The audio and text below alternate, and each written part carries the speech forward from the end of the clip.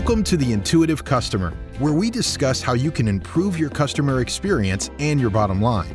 And now, here are your hosts, award-winning influencer and pioneering author of 7 books, Colin Shaw and Professor Ryan Hamilton from Emory University.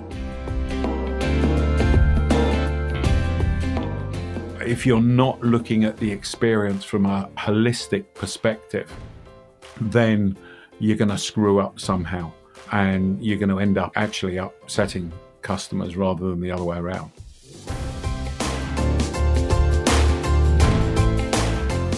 I've never walked up to the checkout having not found something I've wanted and just given up and then wanted to pause my purchase process. Can I suggest that you get some cards done where you just give them to it saying, I've found everything I want, thanks very much, don't disturb me, I'm in the middle of a podcast? We had a whole conversation on the word intent. And this is where I think it comes back to favour talking to a human. We underestimate the power of human beings to interpret what customers are really looking for.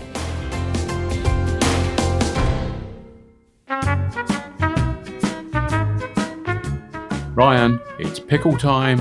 Good. I've missed our pickles. Yeah, I missed a pickle. Do you like fried pickles? Well, yeah, I live in the American South.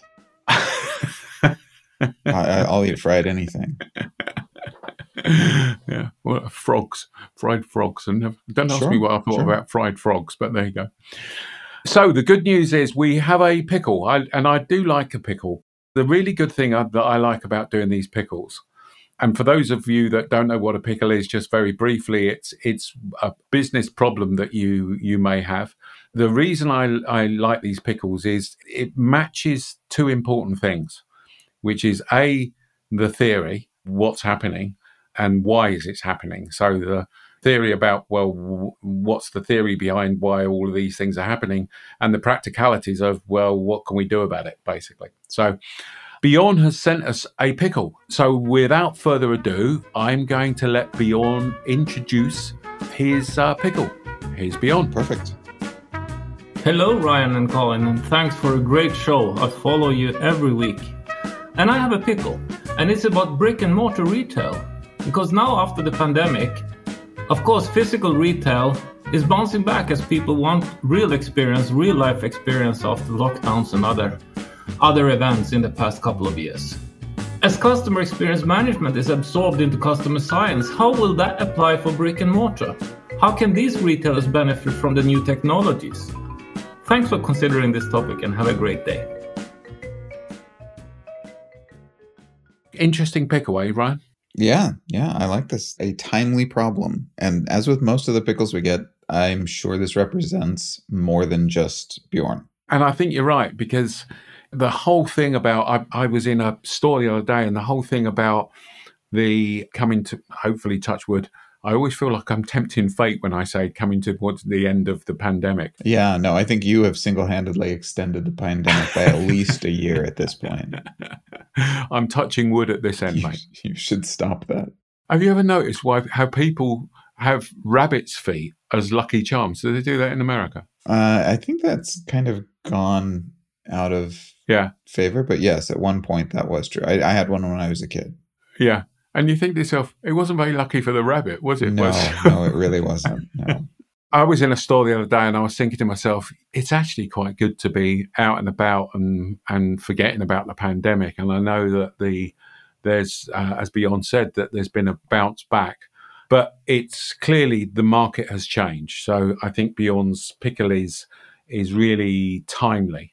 And for those of you that don't know what customer science is, we'll put a link in the show notes. We've done 2 or 3 podcasts on that now. I'm not going to bore you with the whole thing, but it's really the integration or the fusion between AI, data, and behavioral science. And in my humble opinion, this is going to be the new variant of customer experience that we see moving forward. As I say, I'm not going to go off at a tangent and talk about all this stuff now.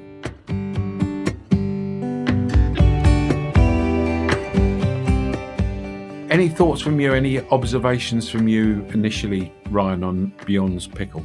It's an interesting problem to have, right? So stores and businesses were doing business in a certain way for a very long time, and then they were forced to transition, and then now they're kind of forced to transition back. And so I think Bjorn's perspective is a good one. Like, how do we leverage all of the new skills and technologies that we've developed as businesses by putting everything online and really forcing digital, and not just kind of go back to the way things were before? Is there a way to join the best of everything that we've learned in physical space and in digital space, and to create a great customer experience?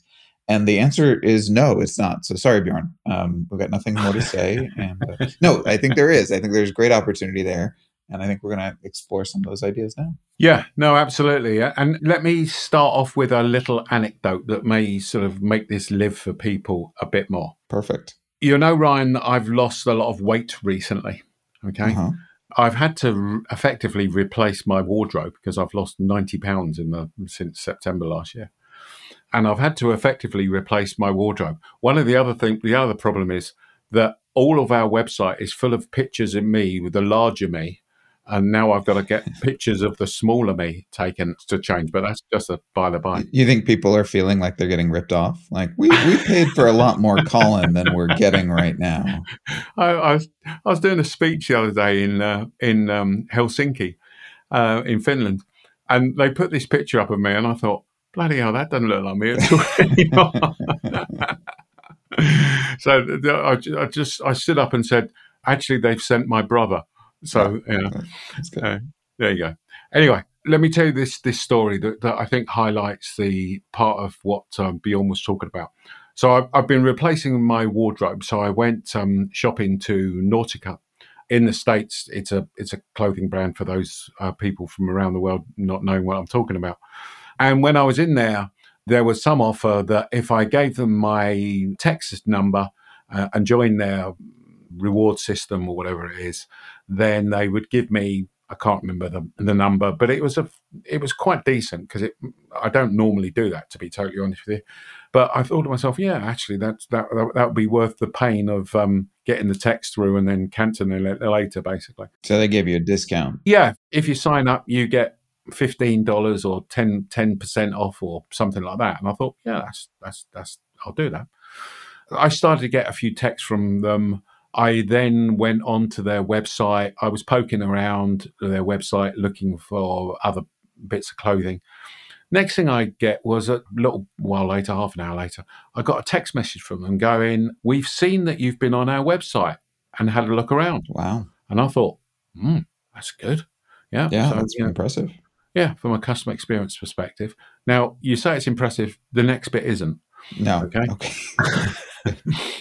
And this highlights part of the problem with getting this stuff wrong, to be honest with you. But also, I think, highlights the opportunity that there's out there. So they sent this text going, hey, seen you've been on our website. Why not check out this piece of clothing? And I thought, because it's 70% off or whatever it was. So I thought, yeah, okay. Clicked on the link. Went through. The item of clothing they had, the only size they had was extra small. And now I know I've lost weight, but I'm not extra small. Yeah. And I thought to myself, they believe in you, Colin. You can. They do. Yeah. Maybe I should be buying this for another 6 months' time. I don't know, but I don't think I'll ever get to extra small. But the point I'm trying to get to is this: is when I signed up, they could see that all the clothes that I was buying in large. Okay. Right. When I was on the website, which then they text me and went, we've got an offer for you. We've seen you been on the website. All the clothes I was looking at were large. So you would make the assumption, if they have that technology, that it's not a great leap to go, we should only show Colin things that are large. I actually came off of it going, actually, I'm now annoyed because they've frustrated me.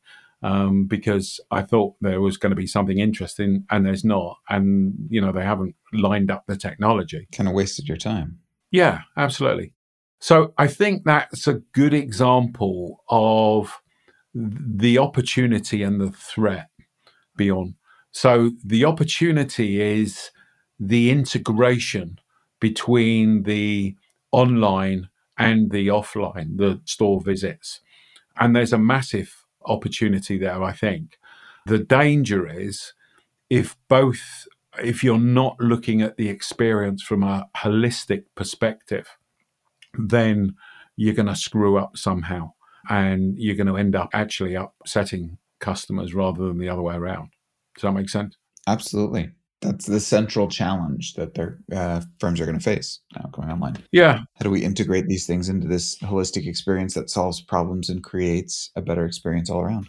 Yeah, so we've done a couple of other podcasts that people may want to check out.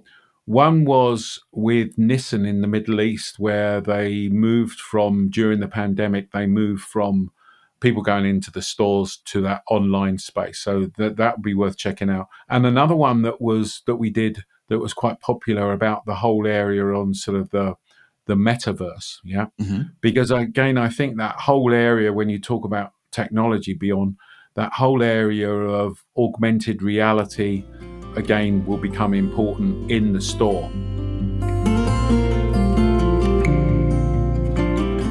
Let's go back to some basics, if we may, because the question becomes, why would somebody go to a store? Why, in your view, Ryan, do you think someone physically goes to the store? I think that this is the most important question to ask. Like, this is the key starting point. We're at a place now where for almost anything that you buy, there's a reasonable opportunity to buy it in person or an opportunity to buy it online. It's useful to consider that motivation. What is it that people are getting out of these various channels? It could be that the same person has different needs at different points in time. Maybe you need it immediately, or maybe you're buying it in a different way or for a different purpose.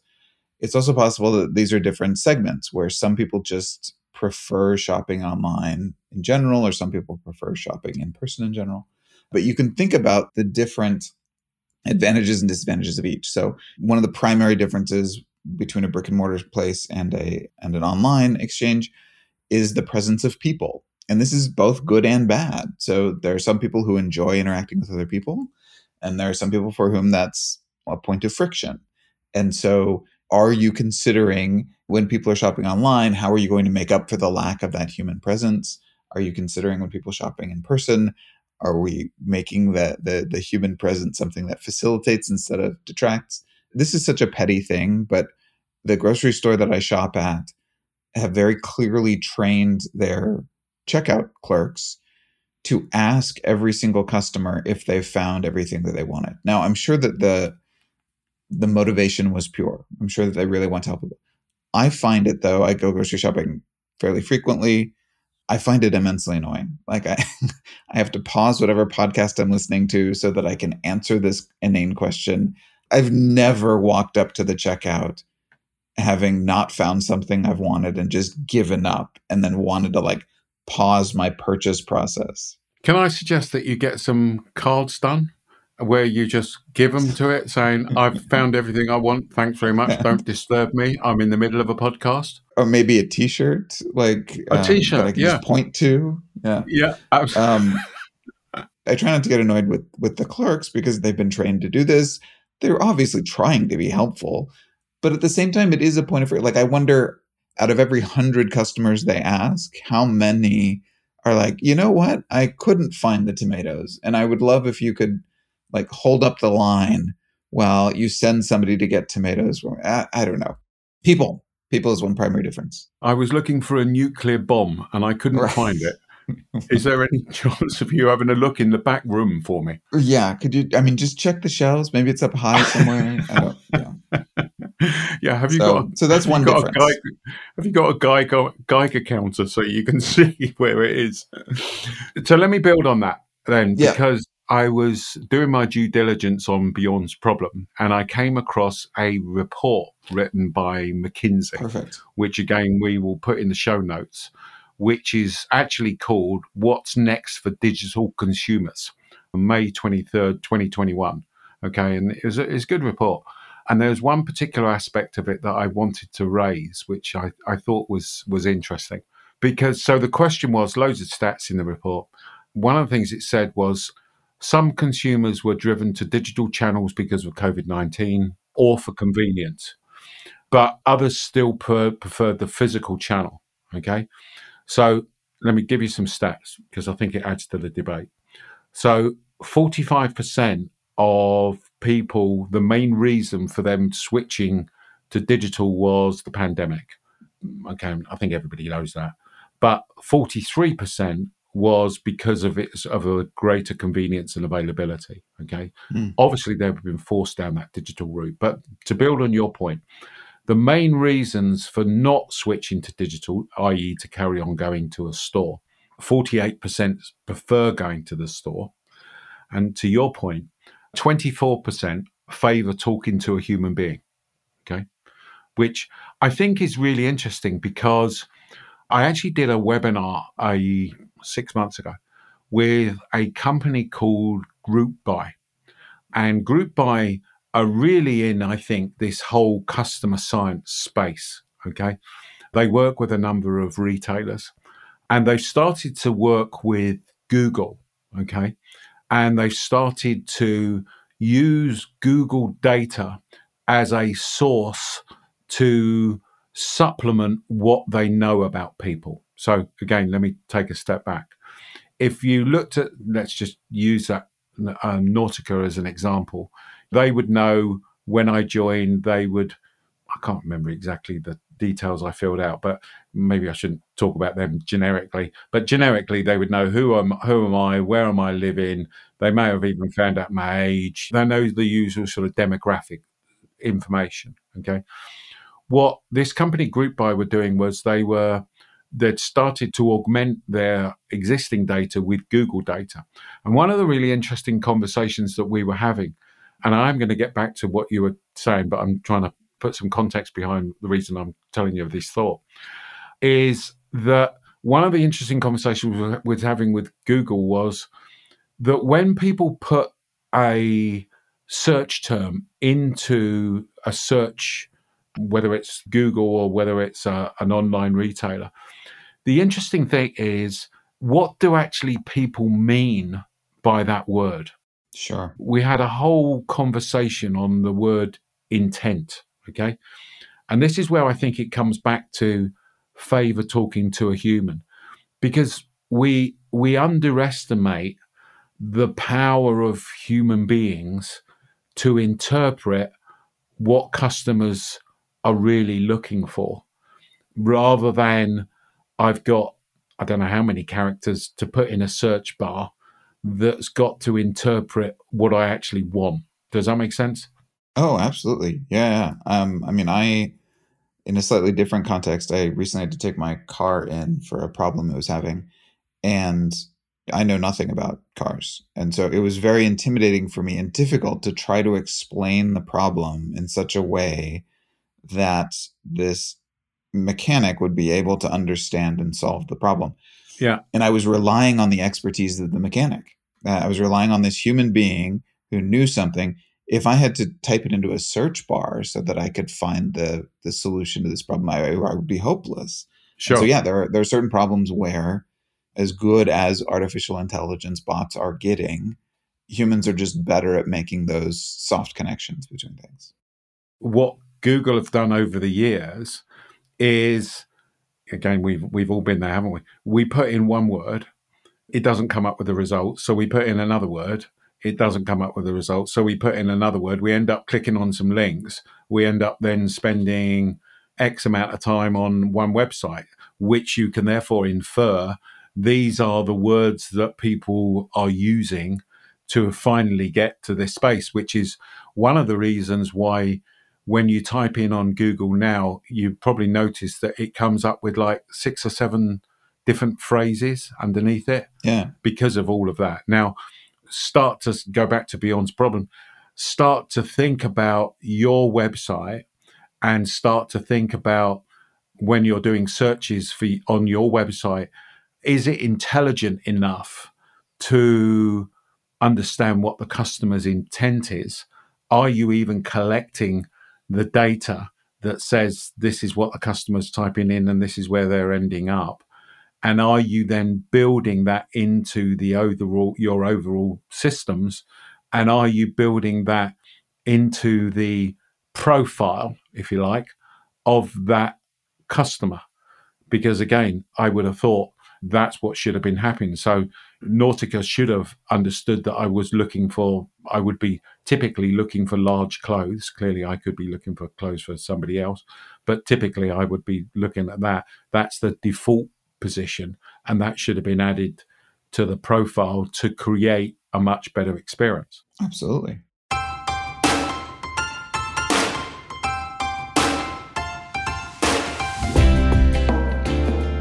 So Ryan, have you heard of the People's Choice Podcast Award? Sure. It's an opportunity for people to tell the industry which podcasts are their favorites. I assume you're asking for no particular reason at all right now. No particular reason other than to ask the listeners out there and our audience listening in to just go down below, click on the link, cast your vote. We're in the business section, the Intuitive Customer Podcast. It would really mean a lot to Ryan and I if you could make that vote. Thanks very much. It would. Thank you.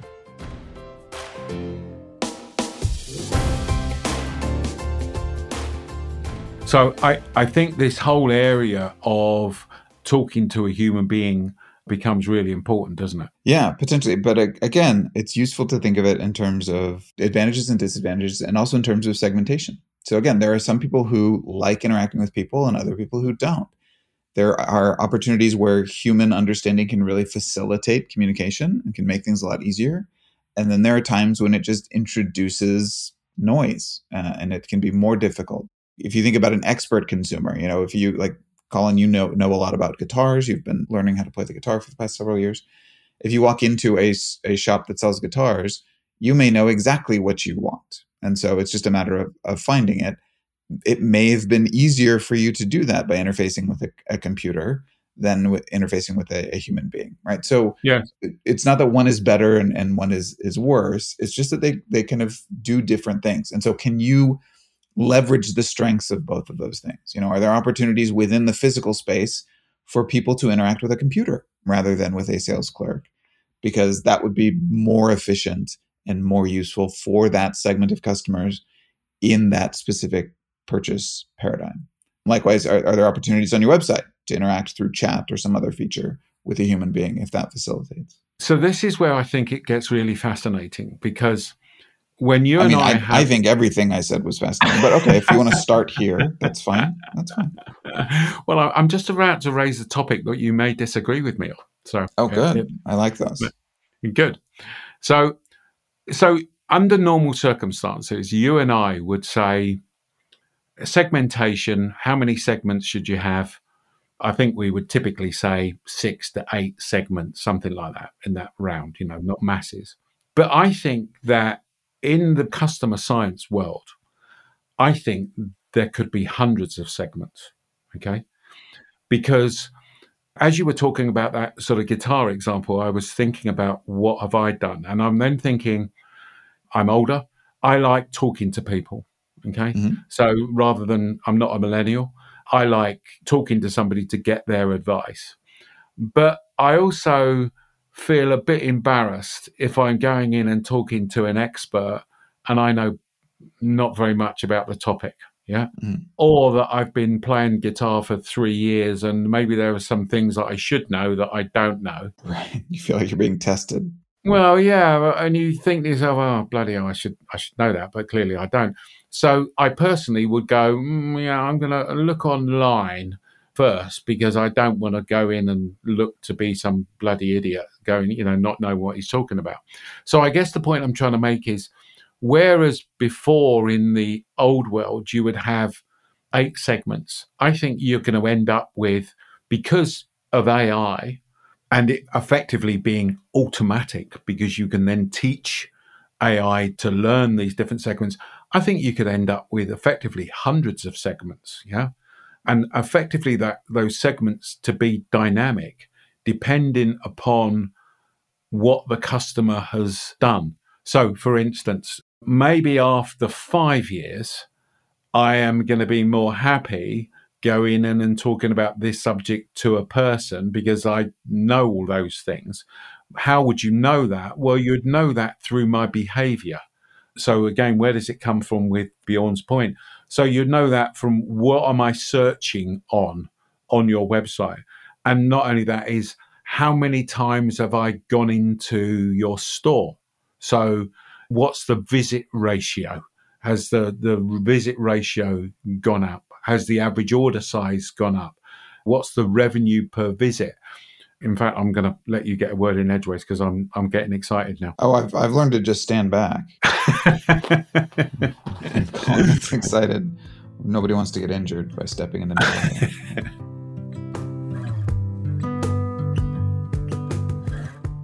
I do think that there's opportunities for thinking in new ways. I don't want us to get too far off topic. This actually sounds like maybe a debate for another episode that we could have. I think that there's different ways we can think about segments and kind of the number of segments. Part of the advantage of segmentation is around making strategic level decisions. So I think that there's a danger in turning over too much of that to an AI system. Sure. I think you're right. I think that AI systems can match and kind of individually target people and create custom offerings and custom messaging. And that's a real advantage of AI. But now we've taken that out of our hands. AI systems are usually black boxes. We don't know why the AI system has slotted this person into this segment and this person into this segment. We just know that it's happening. And so it's difficult to use that to make a strategic level decision. So if we think about segmentation from kind of a strategy perspective and a tactical perspective, I do still think there's an advantage for a discrete number of segments that we understand so that we can make decisions. At a tactical level, though, like sending out individual emails or text messages, or I think that text message that you got from Nautica was probably through an AI system, and it was probably customized to a certain extent, customized poorly, perhaps, right? But they could have matched that exactly to your needs. And so if we're looking at segmentation from that perspective tactically, I think there's tremendous opportunity there. Yeah, no, absolutely. And I think the interesting thing, and this only goes to show how this sort of customer science topic is new. I think you may be right that maybe the way I should describe it is it's like sub-segments. Yeah. So maybe there are, because you're right, you can't have sort of hundreds of segments and then define a strategy. But you could absolutely go, well, here are our 8 segments, and that actually they break down into all these other ones that are sort of formed below that. But I think that for me goes to show that this is an exciting field and people are starting to think about this stuff, basically. And presents an opportunity to think about some of these old ideas in completely new and different ways, which is very exciting. I think the key, though, Bjorn, is what you've got to think about is you've got to think about where that integration between the online world and the store world is. So in other words, where Nautica, what they did was they asked for the text message, what lots of organizations are doing now are setting up reward schemes and getting your contact details, which is all fine, okay? But that's like the linchpin between those two worlds. And what is it that you can then do to encourage people to go into the store? And how do you then monitor whether they've come into the store because of that? And it could be because you've offered them some form of special discount or some form of, I don't know, a show or something that you're putting on. Because again, I think the whole area of places becoming experiences rather than just shopping is important. And then the other key for me is you've got to collect that data, okay? And that's going to be the really important part, is you've got to collect the data and being able to use it and use that in interesting ways.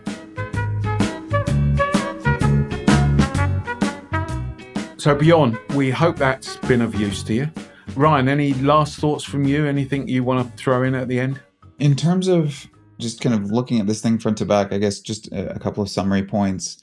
You mentioned early on, Colin, the importance of a holistic experience. I can't emphasize that enough. We very naturally on the business side divide these approaches up. Well, we're going to have a team that works on the website. We're going to have a team that works on e-commerce. We're going to have a team that works on our retail store.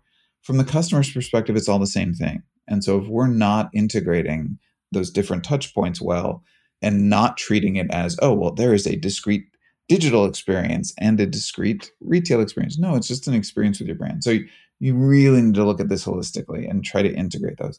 The other point that I would encourage Bjorn and anyone else concerned about this to look at, are there opportunities to use digital through an app, through an in-store computer, to reduce pain points on the physical side?